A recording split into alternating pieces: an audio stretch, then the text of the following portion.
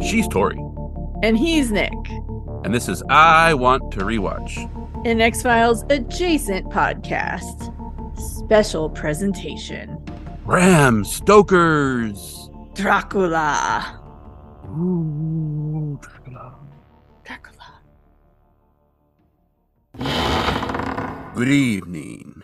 It is the year 2022, the 30th anniversary of Francis Ford Coppola's Bram Stoker's Dracula, which was released on Friday the 13th of November 1992, based, of course, on Bram Stoker's 1897 novel, Dracula.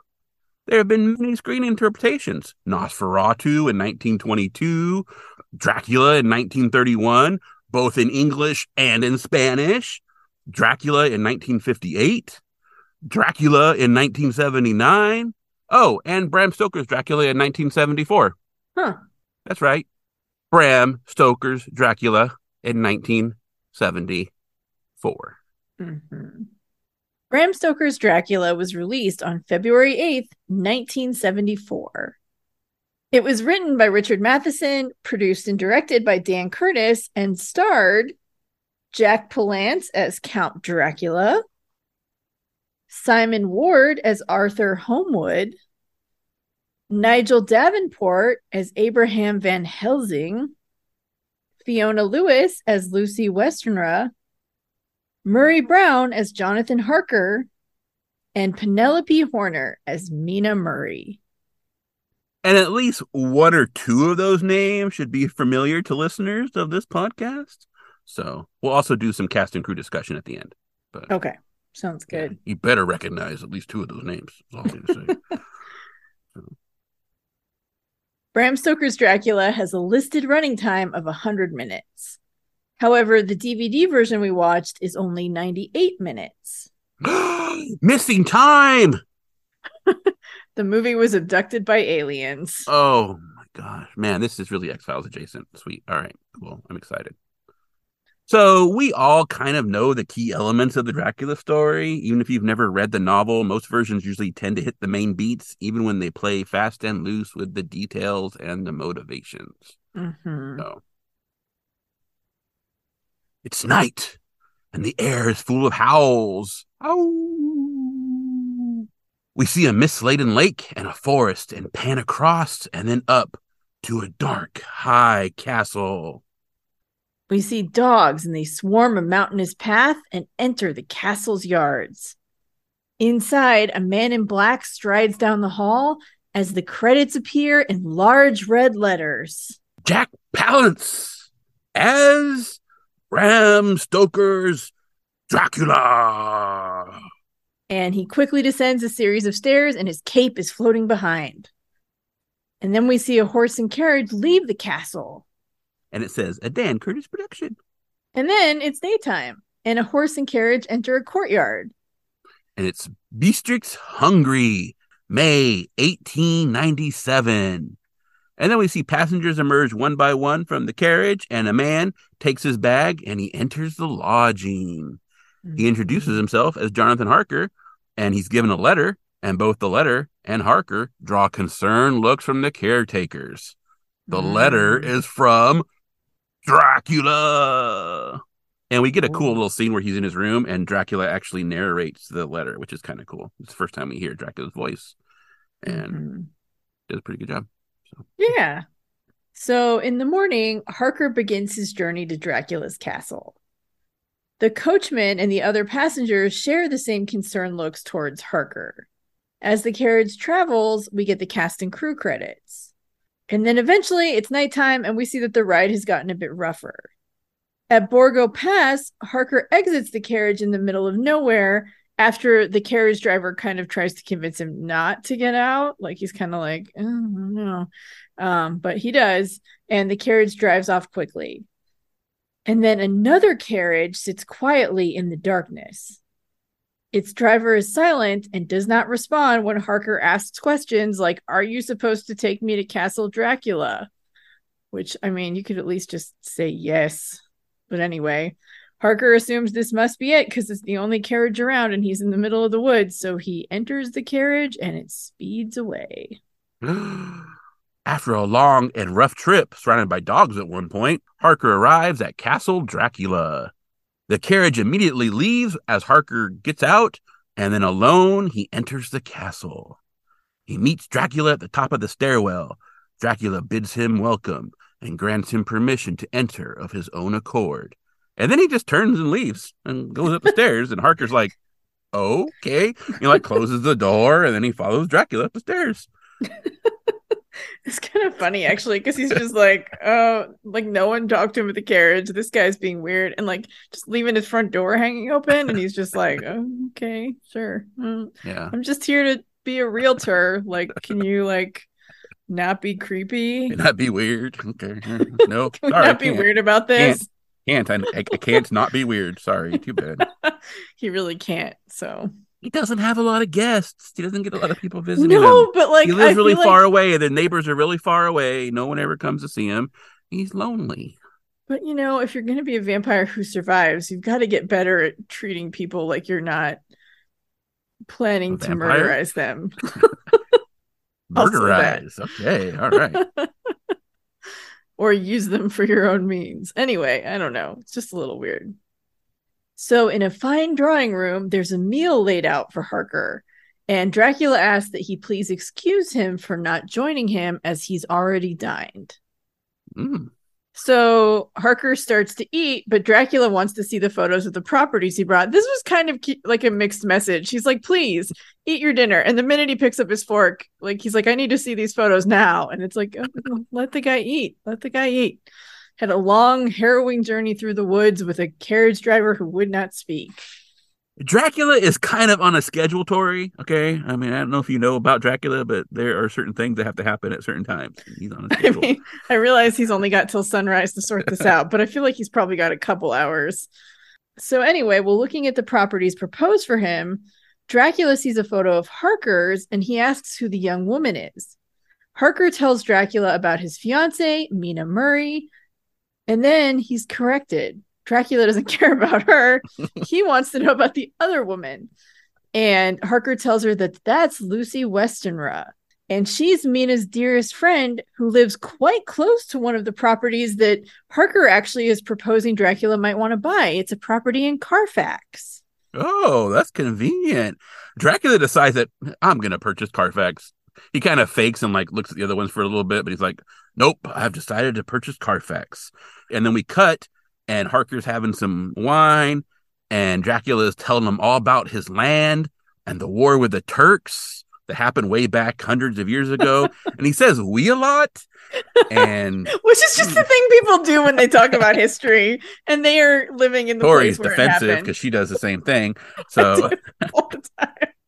And then the bell tolls, and Dracula's like, oh, it's a morning again. And he apologized for keeping Harker up so late, and then he excuses himself. But as he goes, he says, by the way, I want you to tell your employer that you will stay with me for a month. And then he leaves and locks Harker in. And Harker's like, a month? And I can't get out the door. So, yeah. Ooh. Tough times to be in real estate, I guess. So Harker awakens in bed, and he's wearing his clothes, and it's dark. And he realizes that he slept through the entire day. So he gets up, and while he's shaving, he's surprised by Dracula, and because he's surprised, he cuts himself by mistake. Dracula reacts strangely and tells Harker to write the letters for him now and leaves, and he locks Harker in again. Later, dressed and a little disturbed about everything that's going on, Harker discovers a door that's hidden behind a tapestry. So he opens it and he finds what looks like a disused set of stairs, and we see him walking down the same hall that we saw Dracula stride through in the opening. He finds a cluttered and dusty drawing room. There's a bottle of wine, and he actually drinks some of it, which I don't know that I would touch it, honestly, but hey, you do you.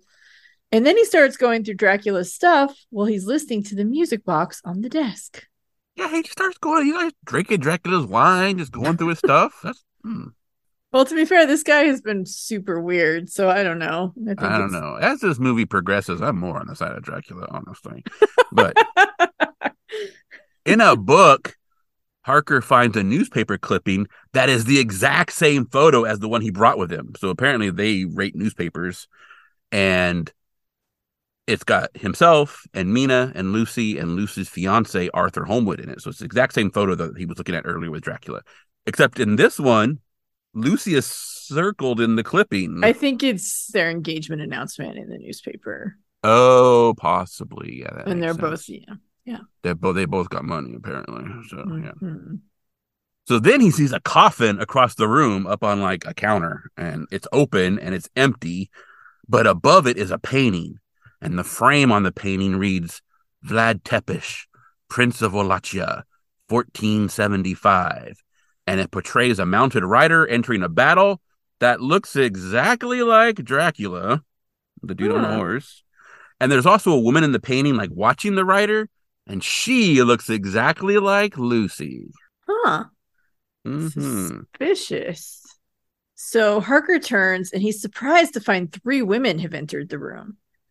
He asks who they are. He didn't even hear them enter, but they're silent and they move towards him. He asks what they want and they begin to hiss and attack him. Mm-hmm. They jump on him. Mm-hmm. Mm-hmm. Yeah. And then suddenly Dracula throws open the door and he stands in the doorway and he's like, "How dare you touch him?" And he throws the women aside and then he grabs Harker by the shirt and he's like, "Before I have finished with him." Yeah, he doesn't care if they kill him. He just needs him to do his business first. So come on, Mm-hmm. ladies, relax a little. Let's get the real estate papers signed and then we can do whatever you want. It's fine. Yeah. Business before pleasure. That's what we're Yeah, saying. yeah. Everyone knows that. So he throws Harker into a chair in his room and tells him to write the letter stating that he will be staying for some time and will be also making contacts to begin his own business in Europe. Oh, Dracula's going to set him up. In Eastern Europe or Europe? Because he's in Europe already, right? Well, yeah, but Europe is a big place. And Okay. so basically saying, like, I'm not coming back is what Dracula's telling him to say. Yes. Mm. So as Harker writes the letters, Dracula remembers his previous life with the woman who looks like Lucy. He's brought out of these memories by Harker saying that he's done and asks him what's next. Dracula looks at the letters and tells Harker that next he, Dracula, will go to England. He then grabs Harker by the throat and says that Harker shall stay, and he throws Harker across the room. He lands by his bed, unconscious on the floor as Dracula leaves. Oh, yeah, Harker ain't going back. Mm-mm, mm-mm. No. It's daytime when Harker awakens, and he's locked in his rooms, but he hears horses from outside. So he goes to the window, and he calls down to two men on a cart that's laden with large crates. They totally ignore him.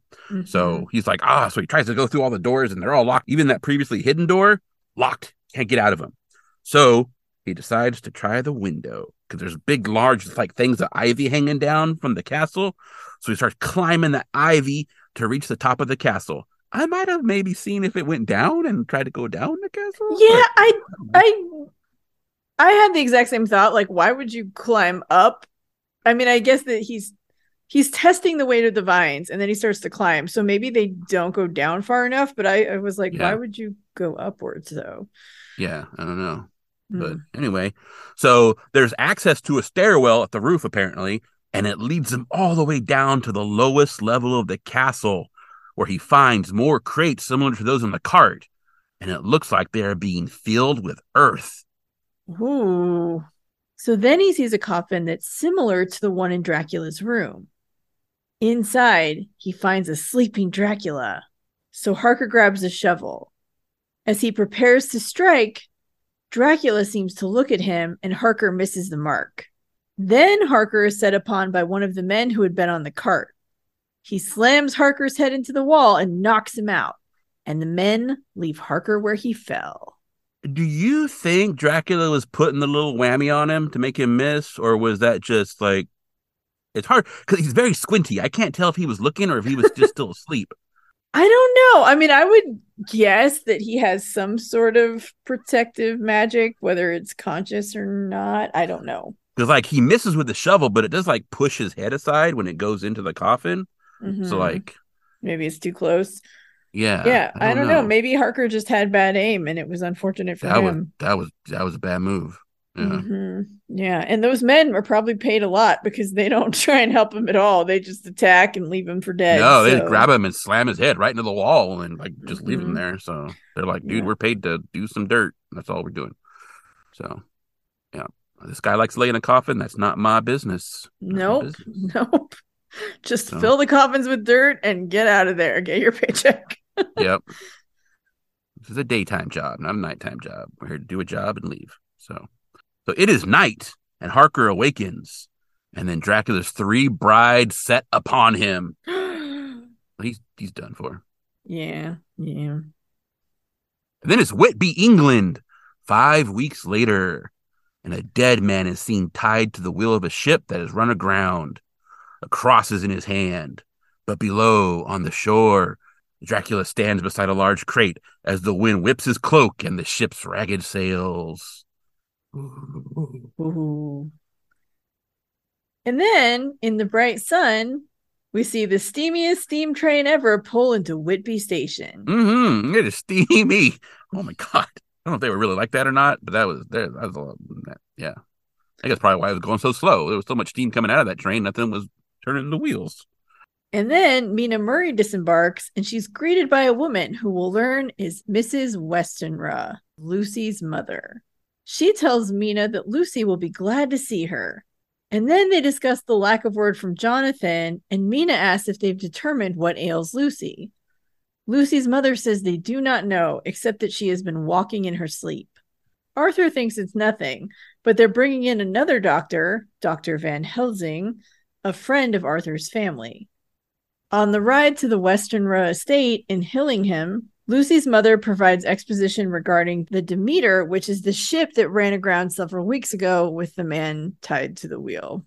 Mm-hmm. So we get some of the background on it if you're not familiar with the Dracula story. Yeah, and she's just So, like, something really weird happened. The ship crashed and there were only these crates and it was so mm-hmm. odd. Yes. Yep. So Dr. Abraham Van Helsing examines Lucy and tells her and the attendees, Arthur, Mina, Lucy's mother, the butler, and the maid, that she will be fine and that they should all let her get some rest. Later, separately, in another room, Arthur asks Van Helsing what he thinks it is, and Van Helsing asks about the wound on her throat and how long she's had it. Arthur says that she's had it for about 3 weeks, but he had her blood checked and there's no sign of venom. Van Helsing is hesitant to say what he thinks it truly is, but asks to stay for a few days. When Arthur keeps pushing to tell him, Van Helsing says that if it is what he believes, the most venomous serpent in the world would pale by comparison. Ooh, that's scary. Yeah. So Lucy tells Arthur that she's scared. She never walked in her sleep before, and she keeps having these terrible nightmares. She feels like a darkness is surrounding her and draining her. Speaking of which, we see Dracula striding down a stairwell in Carfax Estate. Mm-hmm. And then we go back to Lucy, who is tossing and turning feverishly in bed. Arthur complains to Van Helsing about the garlic wreath, but Van Helsing basically tells him to stop his whining. They must not let Lucy sleepwalk again. So they decide to stand watch and make sure that she doesn't. Mm-hmm. So then Dracula crosses the lawns and he sees Lucy's window and there's a big old cross on it. And he sees the room is all lit inside and there are people there. And then inside, Van Helsing wakes up Arthur because Arthur's sleeping on like this couch. And he says, I need for you to take over. It's almost dawn, but I fear that I may fall asleep before it arrives. Outside, Dracula smiles and he puts the whammy on Arthur. He might have been putting the whammy on Van Helsing too. We're not sure. Anyway, Arthur Mm-hmm. falls asleep, conks out. And then Lucy awakens and she sleepwalks across the lawn, removing the bandage from her neck as she approaches Dracula. He calls her Maria, and they embrace and they kiss passionately, and then he chomped down on her. Mm-hmm. And then a chirping bird awakens Van Helsing through the open window. He shouts to Arthur that Lucy is gone. So they go out to look for her and they find her on a bench under a tree. And it's the bench where she was sitting with Dracula. And the wound on her neck has fresh blood on it. Inside, the maid, probably against her will, is providing a blood transfusion for Lucy. Oh, yeah. Yeah. Yeah. So later, Van Helsing finally tells Arthur about Nosferatu, the undead. Lucy is the unknowing victim of a vampire, a preternatural being, a reanimated corpse that drinks the blood of the living by night. Arthur is dubious, but Arthur is also kind of a dummy, honestly. So I like Arthur. I feel like he's just, the loving himbo fiance who just doesn't know what to do. Arthur doesn't realize he's gay. And okay, I could see that. Yeah. I mean, he's definitely out of his depth anyway, regardless of what's going on. Totally, exactly. Yeah. But he's also kind of a dummy. Yeah. Van Helsing says that he has lived long enough to accept what is, whether or not is explained by science, because Arthur's like, you, a man of science. And he's like, kid, don't mess with me. I know what I'm talking about. He says they shall continue as before, but this time he will take steps to make sure they stay awake. We will find out those steps later, and it is hilarious. But anyway. So 3 days pass. Lucy and Arthur go rowboating, and the ladies have tea parties. Van Helsing regrets that he has to leave. They thank him, and he says that her recovery is his thanks, and he shall see them at the wedding. As he leaves, he tells Arthur not to deviate from their procedure and gives him a bottle with more than enough tincture to stay awake. They've been drugging. Yeah. I mean, you do what you have to, right? He makes Arthur promise to continue with every safeguard, and when he returns, they will begin their search. That night at Scarborough Zoo, zookeeper or watchman, I'm not sure. I think he's probably a watchman, but I'm not sure. He comes across a man in black standing beside a dog pen with bent bars. The dog attacks the watchman as the man in black, Dracula, watches. So Dracula was all meant the bars. And I keep saying dogs in this script. They're dogs. I think they're supposed to be wolves, but they couldn't get wolves, and so they're just dogs. Yeah. So yeah. Yeah, I thought the same thing. So Lucy sleeps as Arthur and her mother watch. Arthur pulls a revolver from his jacket pocket. Mrs. Westenra begs him to tell her what Van Helsing told him. He tells her that the important thing is that Lucy is recovering. But then somewhere we hear a dog howl. Arthur checks the window, but he sees nothing. He lays his gun on the table. And then a huge dog bursts through the window and attacks Arthur. Miss Westenra watches a bit and then she faints. She just doesn't do anything. Yeah, she doesn't grab for the gun or nothing. She just kind of like walks around and watches the dog chew on Arthur and then faints in the chair. Mm-hmm. And Arthur and the dog, as they're like, I wouldn't say they're fighting, but the dog is attacking him. And as they rumble, they bump the table and the pistol falls. And a bloody Arthur shoots the dog, which is supposed to be a wolf. I think you're right. Yeah, but still, I mean, dogs, wolves. Yeah. And then we see Dracula in the window, and Lucy awakens, and she pulls off her cross and the garlic flower wreath. It was like, I'm here. So then we see the butler running down the hall, and he's banging on the door, and he can't get it in. The maid comes over, and he's like, wait here. And then inside the room, we see Mrs. Westenra is unconscious, and Arthur's still unconscious, and the dog is dead. And then Arthur kind of stirs, and he finds that Lucy's bed is empty. But the butler has come back with a key, and he opens the room, and they go in, and then he and Arthur find Lucy dead by the lake, and her eyes are wide open, and there are tears running down her face. Oh, no. Yeah, she's just kind of laying there all like akimbo against the post. Mm-hmm. Yeah. But she's dead. And then Lucy is interred in the Westenra tomb. And Arthur is drinking, and he's looking at Lucy's portrait. And he hears a tapping, and he sees her at the window. And he lets her in. He's very shocked to see her, obviously. And Van Helsing, he's like, no, you're dead. She's like, no, I'm not. I'm alive. And he's like, oh, okay. And opens the window. He's like, sure. I mean, can't dispute the evidence in front of me. You are there talking. So, okay. Van Helsing shows up in the nick of time with a cross and she flees out the window. Van Helsing has to stop Arthur from trying to follow and tells him that she's dead. That was not Lucy. It was a vampire come to drink his blood. And it was because we saw her teeth. So, yes. Yeah.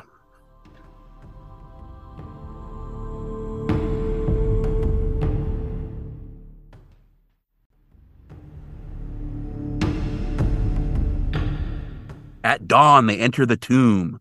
In her coffin, the lid is off, and she's just laying there, and she looks like she is just alive. And so Van Helsing stakes her, and then he dries a tear from her eyes because she cried when she was getting staked. Yeah, that was nice. Poor Lucy. That's a sad end. Arthur just stands there and winces. So, yeah, he's not really helpful most of the time. Well, it is his fiance. It's pretty traumatic. She's already dead, and now he's being killed again. Yeah, I guess. Van Helsing tries to convince Mina that she and Lucy's mother should leave. Mina demands to know what's going on. So Van Helsing actually decides that, okay, I'll tell you. And so he tells her about vampires, and we get some exposition on how vampires work in the story, which is good. You know, daylight, coffins with dirt, all that kind of stuff. And then hearing this, Mina relates the story that Mrs. Westerner told her about the ship that only had boxes of earth. Whoa, good thing we get all this exposition that linking up so we find out what's going on. Yeah, that seems important. Yeah. So at night, Dracula enters the Westenra tomb and he calls to Maria. And he's standing there and he's calling for her, waiting for her to come to him. And he looks very happy. And then nothing happens. And he looks a little more confused and less happy. And then he finds her in the coffin, staked and truly dead. And he cries out and flashes back to the death of his wife as soldiers drag him away from her body. And then he wrecks the entire tomb. Yeah, he fucks that place up. He turns over all the tombs and all the urns with ashes are broken. And man, he trashes it. I know. And I felt really bad for him in this scene. Like he looked so happy calling for her. And he's like, oh, we're going to be together. And then no, she's been staked. He flips over her coffin and then just like trashes the place. Like flips over big old stone tombs and stuff. Dracula's pretty strong, apparently. So then Van Helsing and Arthur take Mina and Mrs. Westerner to the George Hotel in Whitby, but Dracula sees them leaving and he follows them in his own carriage. So Van Helsing and Arthur leave after making sure that Mina and Mrs. Westerner are secure at the hotel. But then after they leave, Dracula enters and he's actually about to go into their room. He's like getting ready to turn the doorknob. And this porter shows up and is like, hey, this is a respectable place. What are you doing going into ladies' rooms? So he dies. Buddy. Dracula strangles him. And then another porter comes out who thinks he's badass because he has a big old gun. But like he waits till the last minute and he shoots Dracula in the stomach and doesn't do anything. And then Dracula throws him out the window. Boom, he lands on the ground way down below. But then Dracula decides, like, place is kind of hot. Maybe I should leave. So he leaves, and like one guy comes out of his room to see what's going on, and Dracula grabs him and throws him down the stairs to knock out two other dudes. And then Dracula just makes his way through everybody else and leaves. So, yeah. Yep. Meanwhile, Van Helsing and Arthur get the lowdown on the Demeter. Its manifest said 10 crates of earth, but only 9 were on board when they were picked up. Uh-oh. Yeah. So it's unclear whether they learned about the Demeter during the day or at night right after leaving the hotel, but that day they tracked down the shippers. And they figure out who picked up the crates. For one, Count Dracula, and delivered them to the Carfax estate. And Arthur's like, that's less than 10 miles from Hillingham, which was a really big selling point when Harker was telling him about the property. So thanks, Jonathan. Yeah, good job, Jonathan. Yeah, Dracula was kind of sneaky. He was like, I mean, he gave him his real name, so I guess he's not that sneaky. But he's like, he had like one company pick it up and hold it, and then another company came and picked it up and held it, and then another company picked it up and then took it to his place. So he was trying to, I don't know if he used different names every time, but yeah, trying to obscure where they were going. Yeah. But at least on the ship, he used the name Count Dracula. So Van Helsing and Arthur arrive at Carfax Estate, and they enter, and this is still daytime. And they find 9 crates of earth. Van Helsing realizes that Dracula is not here, nor is the 10th crate, which means he must have another hiding place, and likely means to find one for each of these crates. Oh. I mean, that's smart vampiring, though. Like, have Yeah. different places you can retreat during the day. Yeah. So then he's like, Arthur, help me get all these crates together. I guess they're just, cleaning up their mess. Yeah, totally. Investigating. So they arrive back at the George Hotel that night. The clerk tells them the ladies have already left. A madman broke into the hotel the night before, and the ladies left a note. They went back to Hillingham. What? They were just there. Yep. And they must have just missed each other. Mm-hmm. Boom. Oh man. That's inconvenient. Yes, it is. Yeah, so Mina and Mrs. W are in their bedclothes, and Mina's like, where could they be? Because she's talking about Arthur and Van Helsing, right? Like, why aren't they back? We told them we were coming back here. So the butler and the maid are in the servants' kitchen downstairs, and they hear a noise. So the butler grabs a gun, and he tells the maid to stay put, and he goes to investigate. And he finds the front doors have been torn from their hinges. So he's like, looking around with his gun, and he climbs the stairs. But then he turns, and Dracula's down the stairs behind him. And so he gets off 4 shots, but we don't see what happens. Yeah. And then Mina goes into the hall, having heard the gunshots, and she sees Dracula approaching down the hallway. So I guess Dracula got past the butler. She locks the door, and then she and Mrs. W are all huddling on the bed, but no locked door is going to stop Dracula. Boom. Nope. Busts in the door, and he's just standing there. So Van Helsing and Arthur arrive. The butler is at the base of the stairs, and he looks dead. Mm-hmm. Dracula is about to feast on Mina when Van Helsing pulls a cross. Dracula tells him to put it away. Van Helsing agrees. Dracula rises and tells them that they cannot hope to defeat him, he who commanded armies hundreds of years before their birth. He tears a gash in his chest and he compels Mina to drink. She will be blood of his blood, kin of his kin, his companion in the night, his slave. He then drops her and leaves, giving both Van Helsing and Arthur a glare. But also it's kind of like a fuck you, I won this round kind of look. Yeah, kind of like a glare, little like, gives him a little tooth too, like, you want these? I don't think you do. That's right, you just stand there. That's right, little boy, you just step back. I took your fiance. Think I won't take you? Yeah, better. Yeah, so, yeah. At Carfax Estate, though, Dracula finds his 9 crates have been burned and the earth in them befouled. And he rages towards the sky. Ah, con! Yeah. So then Van Helsing hypnotizes Mina. If what Dracula says is true, then their bond must work both ways, at least to some degree. So he's trying to have her figure out where Dracula is. And she's got her eyes closed and she's hypnotized and she says she hears water. And Van Helsing realizes they fucked up by destroying those crates because now Dracula has fled. And if he escapes, he will maintain control over Mina until she dies. Van Helsing fears she will become a vampire, but does not know for sure. So they must check all the travel manifests. Mina says the word Dracula in her hypnotized state. Van Helsing snaps her out of the trance and asks her about the name Dracula. She says that is the name of the man Jonathan went to see in Transylvania. Connection. Yeah, because she would know that was Dracula. That's why he was like, how do you know that name? Yeah. Traveling by train, Van Helsing believes they can beat Dracula home because they obviously know where he lives now because they know where Jonathan went. So Mina asks Van Helsing that if it becomes necessary to deal with her as they did with Lucy. Arthur seems to be deciding that maybe he'll hook up with Mina a little bit and get in the feel of like, oh, my other fiance died and her fiance hasn't shown up, so maybe I can get with Mina. I don't know. So he tries to, placate her or whatever. And Van Helsing is like, no, you'll be fine. And she's like, no, something is happening to me. I can feel it already, bit by bit. I am fading away. So Mina tosses and turns in bed as Van Helsing watches over her. Arthur arrives with Madame Christophe, who will watch over Mina. Van Helsing told Mina that they are heading back to England tomorrow morning in hopes that both she and, by extension, Dracula will believe it. Mm-hmm. So they're trying a little subterfuge here. And then they head off to travel to Castle Dracula on horseback. Ooh.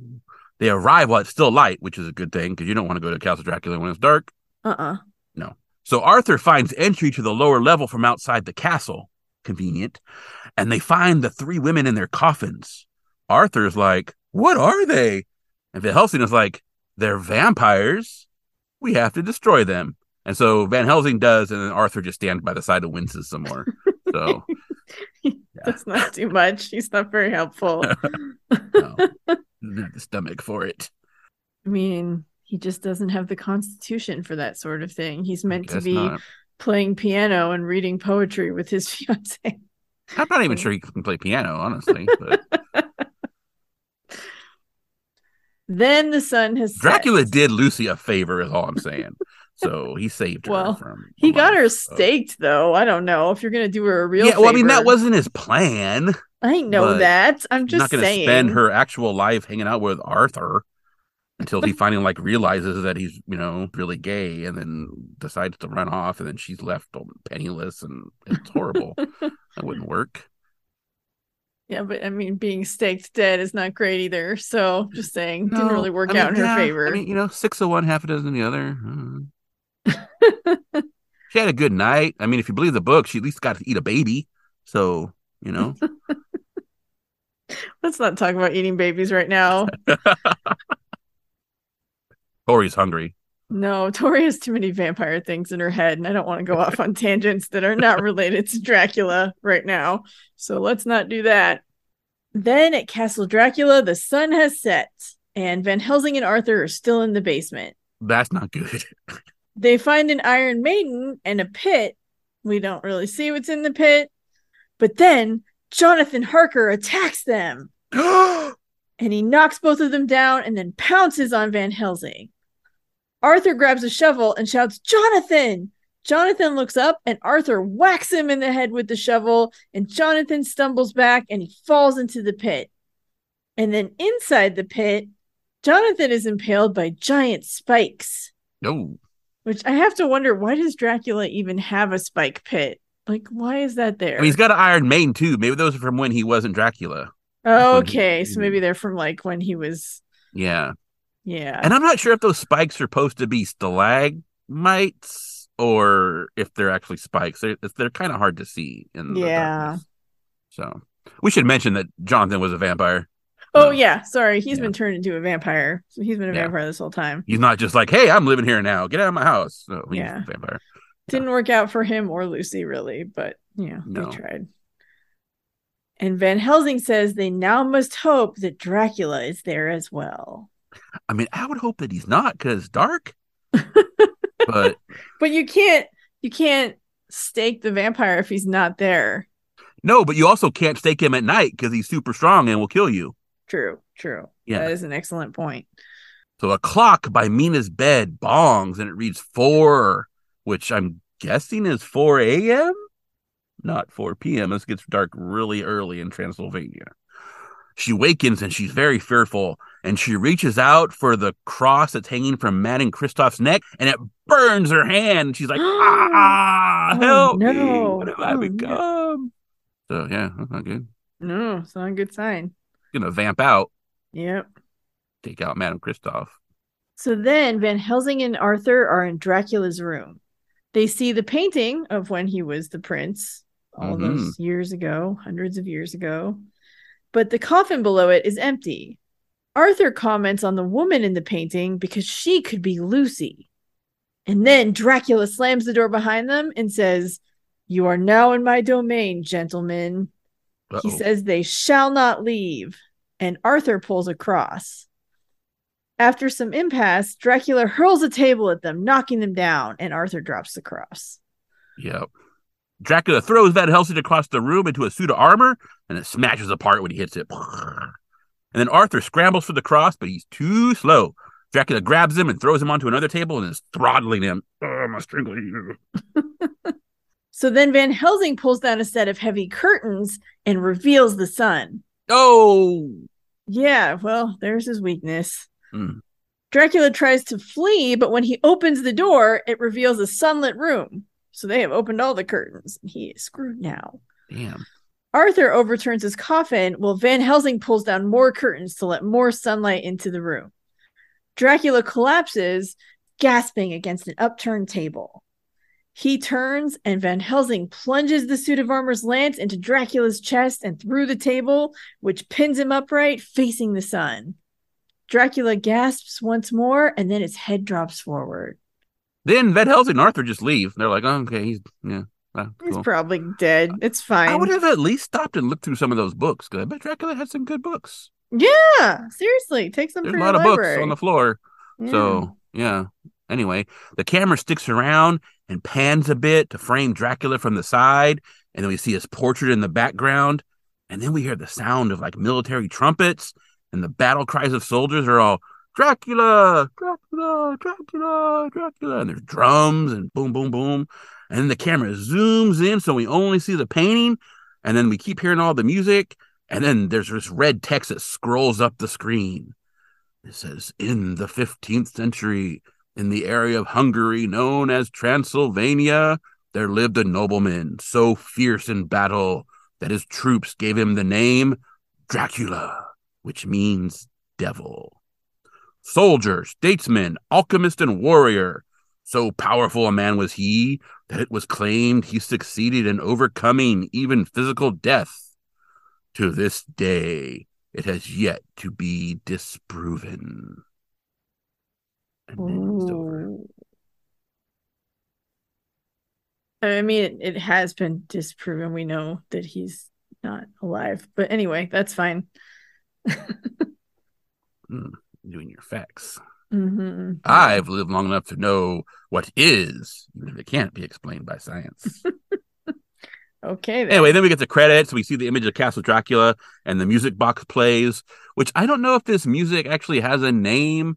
I'm going to say it's like Maria's theme or something, because it usually plays when Dracula is thinking about Maria. Mm-hmm. So, yeah. Anyway, it's over. Yep, that's it.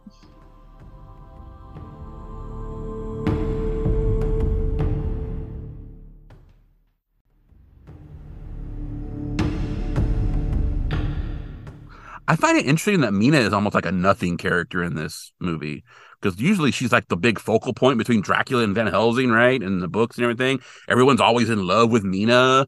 And in this one, she's kind of like, she's just there. And then Jonathan Harker becomes a vampire in this one, which is cool. Yes. And there's no Renfield. And there's no Dr. Stewart. And there's no Quincy Morris, which I actually think is probably improvement. Because there's a lot of characters in Dracula. Like, there's too many Dracula, honestly. For sure. So I actually even forgot who the hell Arthur was as far in the book, but he's Lucy's fiance, because everyone's in love with everybody in Dracula, man. Like Seward's in love with Lucy, and Quincy, I think, is in love with Lucy and with Mina at one point, and then Jonathan comes back, and then there's just all these weird triangles and stuff. It's crazy. But, yeah, I haven't read Dracula since like high school. I really need to reread it. Yeah. It's just been a really long time. I always forget that it's basically written as like a series of like letters and shit. Right. And, like, I remember that Dr. part. Stewart records stuff. So it's all like transcripts of his records. And yeah. Yep. It also ends really weird. So. Yeah. I thought it was good though that they switched the focus to Lucy at first, and then she's like not there, so then it becomes Mina by default. Well, it makes and we'll get into this and then the Francis Ford Coppola movie in a little bit where Mina is the focus. But I was talking with my wife about it a little bit, and we were talking about how it actually makes more sense for it to be Lucy, because she's the one he goes after first. Like, if you're after Mina, why are you fucking with Lucy? Like, what are you doing? Like, I think it's that like vampire thing of like, I'm gonna kill everyone you love around you so that you're isolated, and then I can have you to myself because you don't have anything else to live for. Yeah, but Lucy's the only person he goes after, at least in the Coppola movie. I mean, in the book, there's not any of that like, oh, you're my reincarnated wife thing. So it's a whole different motivation. But yeah.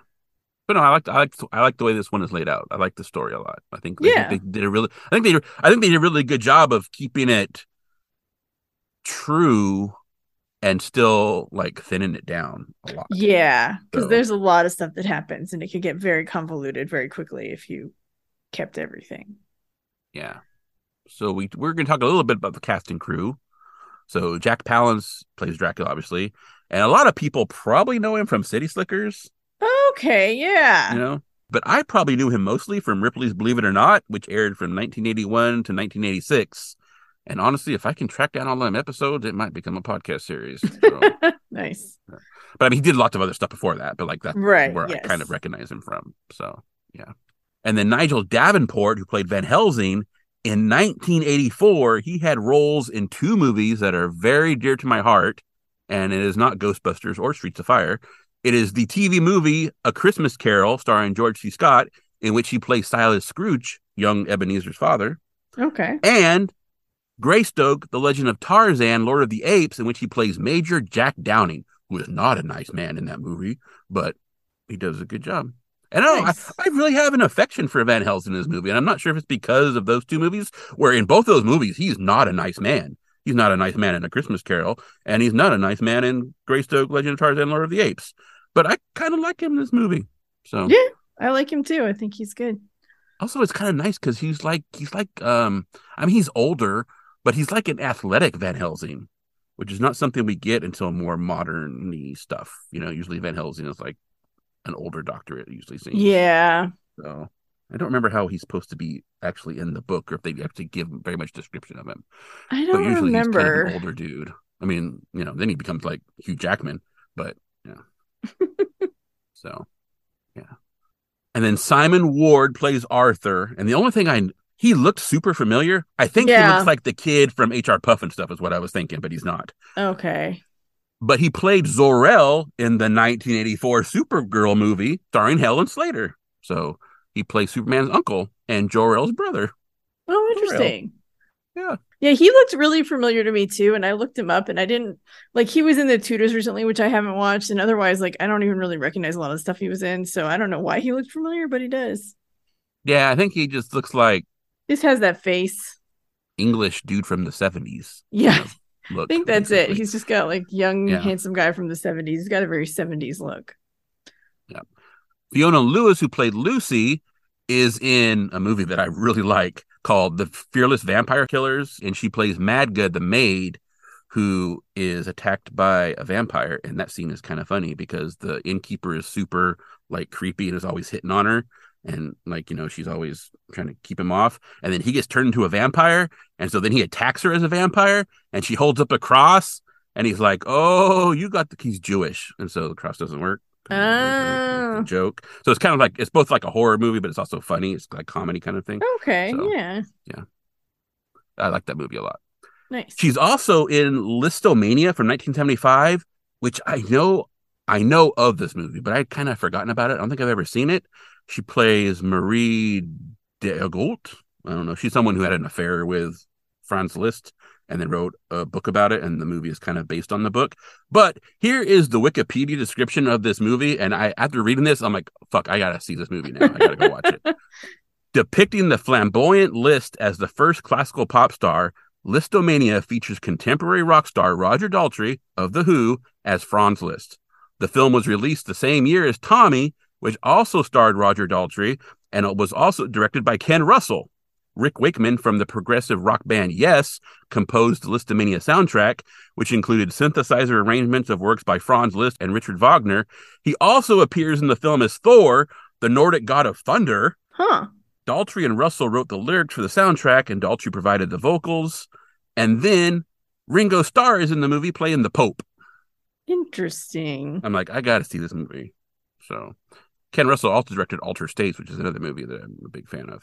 So yeah, I knew about this movie, and I was also a big Franz Liszt fan. Like in that year when you become a really big fan of things, like from that Okay. Yeah. 19 to 22 thing where you're like, when you get involved in stuff, you are involved in stuff. So I had like I photocopied a picture of him and had it like put on a notebook that when I was keeping my journal. And yeah, I was a big Franz Liszt fan. So yeah, Oh, and I knew about this movie, but I'd interesting. never seen it. So she's in that too. She's in that just stuff too. She's also in a movie that's like a Jaws ripoff, or like a Mexican Jaws ripoff movie, which I might have to Huh. see. It's about a tiger shark. So that Oh, sounded kind of interesting. interesting. Yeah. Sarah Douglas plays one of Dracula's brides. I'm pretty sure she's the darkest haired one with the Lily Munster cape thing that comes around from the side and is the first upon Harker in Dracula's study. Anyway, she played Ursa in Superman and Superman 2, as well as Queen Taramis in 1984's Conan the Destroyer. And lots of Oh, 1984s going on here. So, yeah, yeah. nice. And then, of course, Richard Matheson wrote it and Dan Curtis produced it and Yes. directed it. And as I mentioned, y'all better know their names. Because they did what? Well, Richard Matheson wrote The Night Stalker and The Night Strangler, or as well as like I Am Ah, Legend, right? And then yes. Dan Curtis produced The Night Stalker and The Hmm. Night Strangler, and then also directed The Night Strangler. Right. Which, So and those are the Kolchak movies. So, those are the Kolchak movies. That's right. And then, of yeah. course, Dan Curtis is, Dark Shadows, lots of other Hmm. stuff. He's going to get mentioned here a little bit later. But yeah, so yeah, if you've listened to any of our episodes and don't know who Richard Matheson and Dan Curtis are, at least you got to know Richard Matheson. So, yeah. This movie was initially planned by CBS for TV broadcast in October 1973. Bram Stoker's Dracula was preempted for an address about then President Richard Nixon's Vice President Spiro Agnew's resignation after criminal charges were filed against him. So, yeah. So, right before the Saturday Night Massacre, which was October 20th, Hmm. and then, of course, Watergate and all kind of business. So, yeah. So, right before all that stuff hit the fan. Instead, it was broadcast in February 1974, which is that's kind of sad for them because they were gonna play it for Halloween, right? It was gonna be Right. October Yeah. 1973. They had to do it in February because it's a love story, I guess. Maybe I don't know, but and that's right. We buried the lead. This is a 1970s TV movie. Which we know Gotcha. is Nick's favorite thing in the Oh man, world. my favorite thing. And it was really hard for me to not mention when there were commercials because you can see the commercial breaks in this, and it was really hard not to go and commercial. But yeah, 1970s TV movies, best things in the world. CBS took advantage of the successful release of director Francis Ford Coppola's version in 1992 to rebroadcast this version on November 28th of 1992, which was the Saturday after Thanksgiving in the United States and 15 days after Coppola's film was released. Nice. So, yeah. So, two versions were created, one for American television and a slightly bloodier one for theatrical distribution in Europe. The European version first surfaced on VHS in America in the 1980s, hosted by Elvira. Oh, Yeah, Cassandra Peterson. I love her. In 2002, the TV version was released on DVD by MPI, and they subsequently issued the theatrical version on Blu ray in 2014. That may account for the runtime discrepancy of 98 and or 100 minutes. We watched the 98-minute 2002 DVD version. yeah. That's a lot of numbers. I'm kind of thinking, I don't know.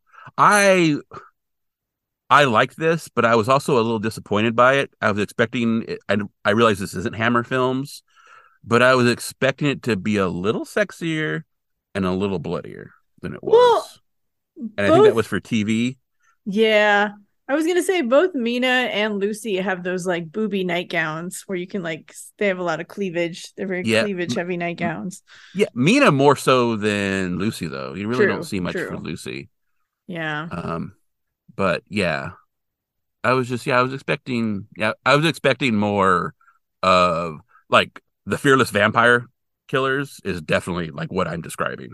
So I was Okay. expecting a little bit more like that, a little bit that 70s kind of like Benny Hill, not funny, but like that kind of thing, like criminals and Yeah, what have you, that kind of thing. totally. So also this it honestly, I think the Night Stalker and definitely the Night Strangler were sexier than this, and they came out before this did and are both Yeah. Richard Matheson and Dan Curtis. So yeah, I'm not sure. Maybe CBS was a little stricter than ABC was. Not Maybe sure. because it's got vampires and blood, so maybe they were like, no Yeah. naked Dracula brides. Yeah, well, I don't think they'd be naked, but you could have a little more, could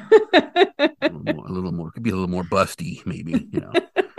So Just get them in corsets and yeah, I'll honestly, I would like to watch the other version to see what the differences are, but I don't know that I'm going to get to because I am not a fan of when they only release things on Blu-ray because I don't have a Blu-ray player. I'm not going to buy a Blu-ray player, right. and I hate it because they do that a lot, especially with modern stuff too. It's like like I get that Blu-ray, like they usually put a lot of extra features on the Blu-ray ones because Blu-ray can hold more data. But like on something like this, there was no reason to only release the European version on Blu-ray, aside from just like not making it available on regular DVD. Yeah. So you're gonna make me go to BitTorrent. What you gonna do, MPI?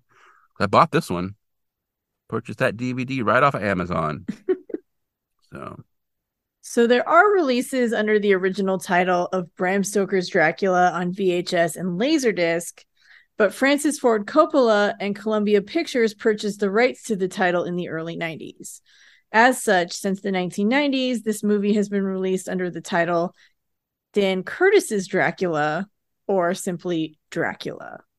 yeah, the DVD that I bought it says Dan Curtis's Dracula on the Mm. case. Although the movie itself, they didn't change the titles. The movie Right. still says Bram Stoker's Dracula because those are burned Right. in, right? But So they just can't market it that way. yeah. Ironically, Coppola wanted to make it clear that his Dracula movie was unlike any other Dracula movie before it, despite literally buying the name, making the Dracula character and the historical Dracula, Vlad the Impaler, the same person, and including a reincarnation romantic plot element with Dracula's dead wife, which in this movie was Lucy, as we mentioned, and then in the Coppola movie was Mina. Mm-hmm.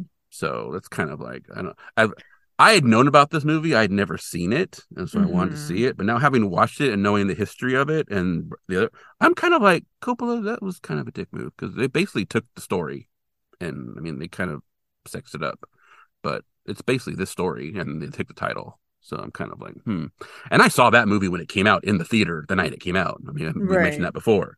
Friday the 13th, November. I was with my then girlfriend, now wife, and we went and saw it. So, but now I'm kind of like, feeling, yeah, Well, it's very similar to a certain other vampire show that claims like it's doing way better than the movie version, but keeps like blatantly stealing stuff straight out of the movie, which is not in the book. So it's just one of those yeah. things, I think. I mean, I don't know the deal of them buying the name, so they may Right. have gotten access to the story elements too. I don't know. I would need to go back and like dig through the credits on Right. the Francis Ford Coppola's version to see if like Richard Matheson got any credit or something. I don't know that he probably did, but he may have got some stuff under the table and just didn't get Yeah. like credit.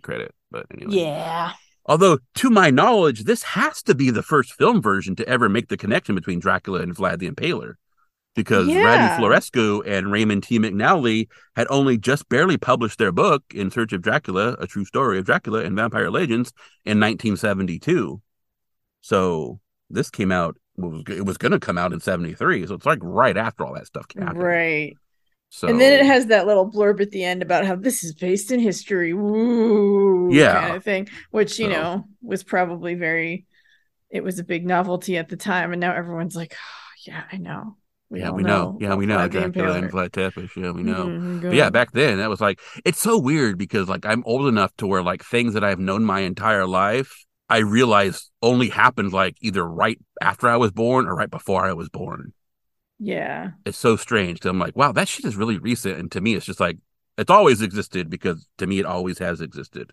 Yeah. So, Well, it's like plate tectonics or whatever. Like you think hmm that's super old, I but I was can't gonna even. bring that up. We talked about that in Search of, right? It's just That one of was those things nuts. that feels like it's knowledge that everyone has had forever. And then you find out like it's actually really recent and it's kind Yeah. of mind blowing. Yeah, like like just the first inklings of it is recent, and then like the formal like approval of it is like super recent. So Mm-hmm. yeah, kind of nuts. The Marvel comic series, The Tomb of Dracula, features a Dracula whose appearance was actually based on Jack Palance. Nice. That series began in 1972, though. That's cool. So they just liked his look. Yeah, he had yet to play Dracula, obviously, Yes. but the artist, Gene Colan, he actually got the idea to use Palance as like a model, I guess, from Palance's performance in the 1968 TV movie, The Strange Case of Dr. Jekyll and Mr. Hyde, which was also a Dan Curtis production. So, Huh. yeah. Which I know I've seen that at least once on TV, but I don't remember a lot of it. I know I've read the book, but yeah, I might have to go back and watch that too. So, and then lastly, there's one thing I have to mention that was in the credits that I just caught me off guard. The credits are rolling at the end. We see Castle Dracula, and it's all casting.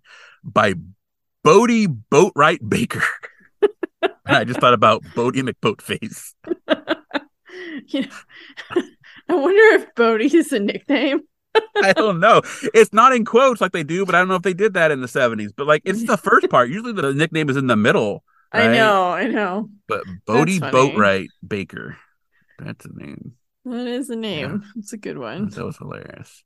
But no, I liked this a lot. I liked it a lot. Yeah. Um yeah. It was entertaining. I watched it on Halloween while I was waiting to see if I would get trick-or-treaters. I got like one group of 3 and made them take a lot of candy, and I still have way too much candy. Yeah, I mean, it was entertaining. It was like fun, and I was like, this is a really good Halloween movie. Like, it's just, and then, I did feel bad for Dracula a lot. So I was like, Mm-hmm. oh, you poor guy. No, he Things are does not working out for he's a you. good Dracula. He is. Yeah. Yeah. So yeah, no, I liked it. It's a little dry in parts. Sure. It Sure. was filmed on location in Yugoslavia and then in England. Nice. So it is like an English production, even though it's a Dan Curtis thing. But it's weird because it was like an English production filmed in Europe and England, but then made for American television and then released in European theaters with some extra bits included. So we mentioned this in The Night Stalker. There's one scene in particular where we talked about the blue filter in The Night Stalker. Yes. This movie is got blue filter itis. Oh my God. It does. It really, Yeah. especially like that first scene, and then even Mm. like when Lucy is walking to meet Dracula outside on the bench, and it's just very, there's like he's standing under a tree. You can see the shadow Yeah. like of the tree. It's like, okay. No, there's a lot of places where you're like, because the blue filter can only do so much, right? And Yes. so when they do different cuts for the different scenes, you're like, wait, is it daytime? No, it's not. No, is it? Wait, did it become daytime? Wait, is it nighttime? Like you're really confused. But yeah, it's funny because if you watch the trailer, that whole opening scene with all the dogs and stuff, the blue filter isn't on it. So it's like totally daytime. They're just running through Oh, the that's hilarious. yeah. But yeah, that and they went a little heavy on the blue filter because that scene is hard to see. It is so dark with the dogs running through the woods and Uh-huh. stuff. Yeah, no, the first scene is very, Yeah, very then later some nice. of the carriage ones, you're like, oh wait, that's sunlight. Those are shadows. Wait, is it? I don't know. I can't tell. Yeah, kind of funny. And also they use those same silver crosses that Kolchak has, so they must have had those like from the same production company, right? Probably. So Mm-hmm. those are definitely 70 silver crosses. I have to get one of those just to have one. Yeah, they are pretty cool looking. Yeah. But yeah, no, I liked it. Like I said, I was a little disappointed. I was expecting it to be a little more hammery, a little more 60s, 70s kind of thing. But Mm-hmm. I think it's a very good. It would be interesting for someone. I'm not usually a fan of doing this, but I almost kind of want to see what this would look like with like modern production if you just did the exact same story. Sure. Um, but then again, I would probably hate that. Could be like, well, I just released the original. So yeah, that's how I am. Can't And win. then Can't I'd complain win. about how the film grain doesn't look as good. And yeah, so there are a couple of hairs on the film in this Oh, version that we have oh on the yeah. DVD. I did not Um, notice that, but I'm not surprised. well, there's one in the actual. I actually cropped it. I put the photo of the Bodie boat right. I cropped that one, but there's a big old hair in the upper right hand corner when I took that screenshot. Oh, that's funny. So yeah, but I cut it out. I cropped it. So yeah, no, but I like this a lot. Yeah, it was fun. I enjoyed watching it, and I'm always down for a vampire movie.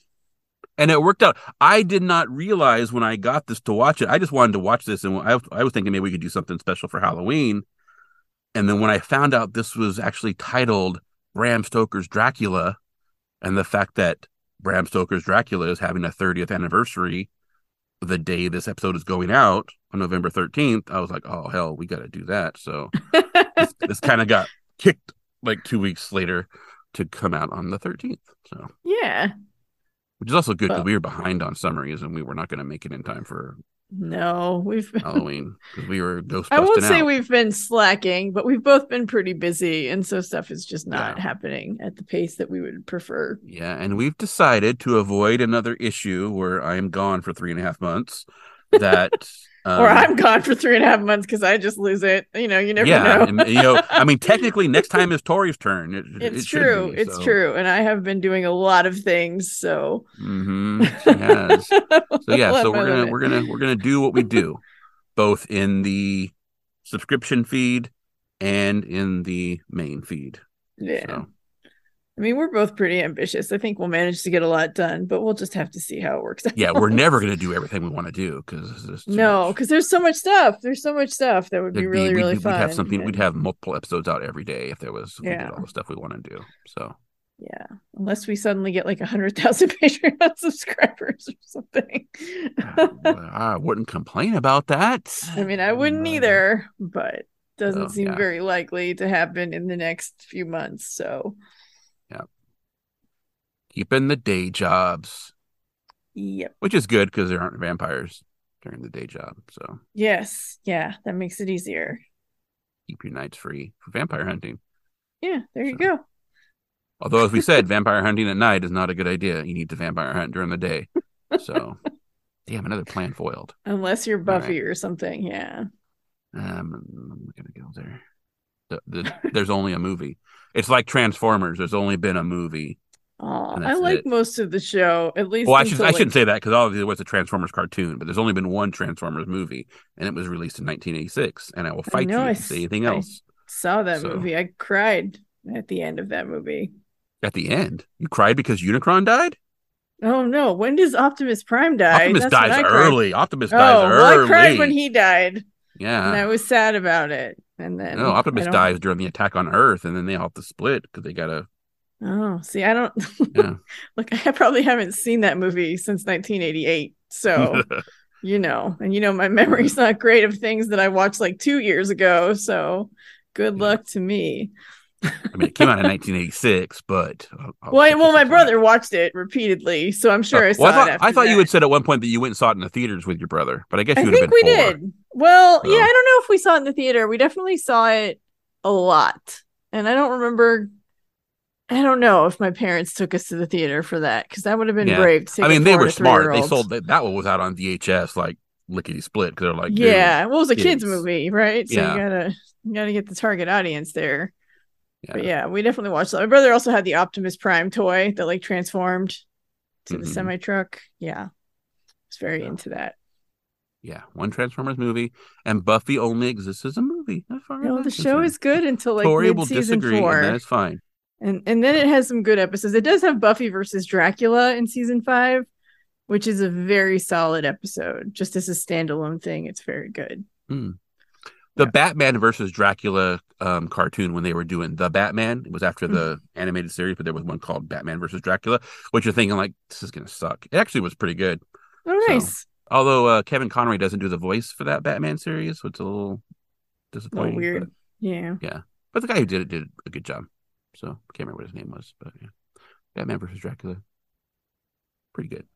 Anyway, I Want to Rewatch is hosted by Tori and Nick and recorded in collaboration with Black Cat and Orange Tuxedo Studios.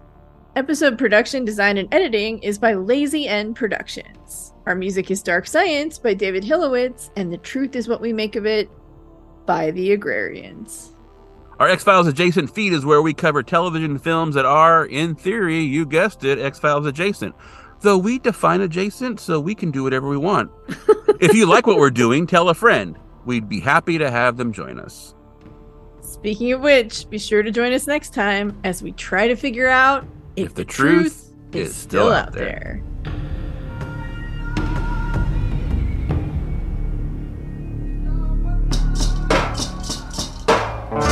The truth is what we make of it. Expression sold, we know no other. Collapse, surprise, new secrets found.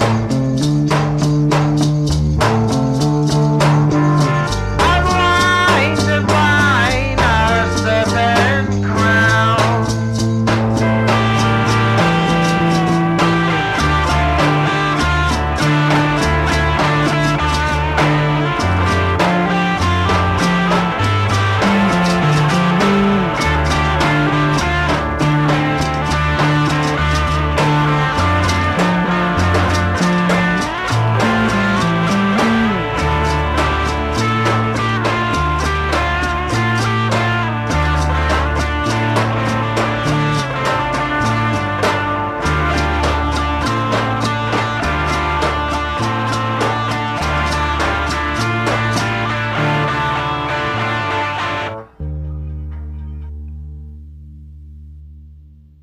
I know, because you've got a lot to say. I don't have that much to say about this, honestly, but Well, you said you didn't do any research. That's fine. I didn't, and I didn't even think about it, to be honest. This is my baby. We need to get some of your babies in here. We did the Ghostbuster stuff. We did. I was going to say we did Ghostbusters. That's kind of my baby. It's kind of a joint baby. I would say, but then I was like, nope, I'm but... adopting this baby, and I want joint custody, and maybe actually you only get weekends. So, okay, well, you can have Thanksgiving or Christmas, but you can't have both.